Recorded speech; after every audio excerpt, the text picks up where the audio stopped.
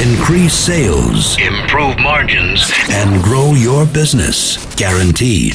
Top secrets of promotional product sales. Now, David Blaze. Hi, and welcome to the podcast. In our last episode, we talked about the problems associated with not having enough leads in the pipeline and no discernible process for getting them there. If you missed that episode, you can check it out now at topsecrets.com/134. That's topsecrets.com/134. But if you do have a bunch of leads in your pipeline, and if you do a reasonable amount of prospecting, then it's likely you have at least a prospect or two who just can't seem to make up their minds. They just can't seem to make a decision.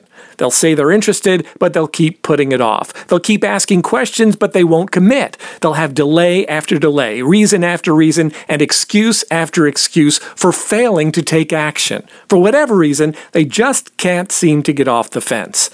Some of these prospects will tell you the truth, while others, well, you know the drill. Naturally, we don't want to appear pushy, so we might allow prospects like these to keep putting us off, sometimes for days, weeks, months, or even years.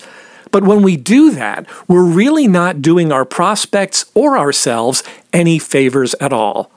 As professionals, we need to encourage our clients to take the actions that will benefit their businesses.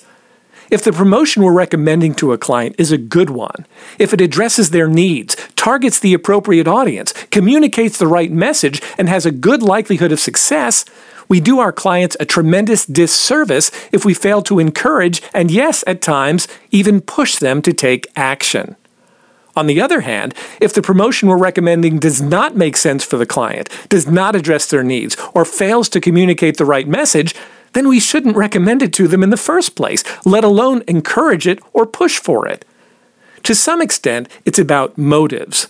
What are our motives for the conversation? What are we trying to do? What are we trying to accomplish? Are we trying to help the client to get a result they need and want? Or are we just trying to make a sale for ourselves? Either way, whether it's a good or bad promotion, there is rarely any benefit at all to putting off a decision. If it's a good promotion, they should do it. If it's a bad promotion, they shouldn't. No one should waste time considering a bad promotion or putting off implementing a good one. Being passive is often deadly in business. So every now and then, I believe it's a good idea, I believe it's necessary, in fact, to push a little harder and do what's necessary to help nudge indecisive clients off the fence. Find out what's holding them back. If it's valid, come up with other options. If it's not valid, probe deeper. A yes decision is great, but a no decision is good too, because it allows you to move forward. Ultimately, it's the maybes that will kill you. So what can you do today to help drive an indecisive client to a yes or no decision? I tend to favor a direct approach with questions like, what's currently holding you back? Is there something about this promotion you're uncomfortable with? Do you have something different in mind? What's your timeline on this? Now, I don't recommend asking these questions in an antagonistic way or even asking them back to back as I just did. Just ask them in a way that lets the client know that you genuinely want to help.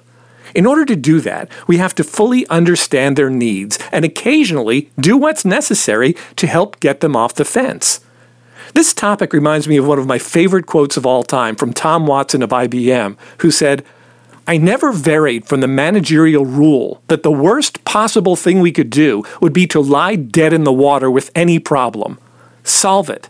Solve it quickly. Solve it right or wrong. If you solved it wrong, it would come back and slap you in the face, and then you could solve it right. Lying dead in the water and doing nothing is a comfortable alternative because it is without immediate risk, but it is an absolutely fatal way to manage a business." If you need help growing your business, subscribe to this podcast and visit us online at topsecrets.com. If you're a smart, focused, independent distributor doing a reasonable volume of sales, you owe it to yourself to check out the AIM Smart EQP community at smarteqp.com. That's www.smarteqp.com. Thanks for listening. I'll talk to you next time. Increase sales, improve margins, and grow your business. Guaranteed. Top Secrets. Top Secrets. Promotional product sales.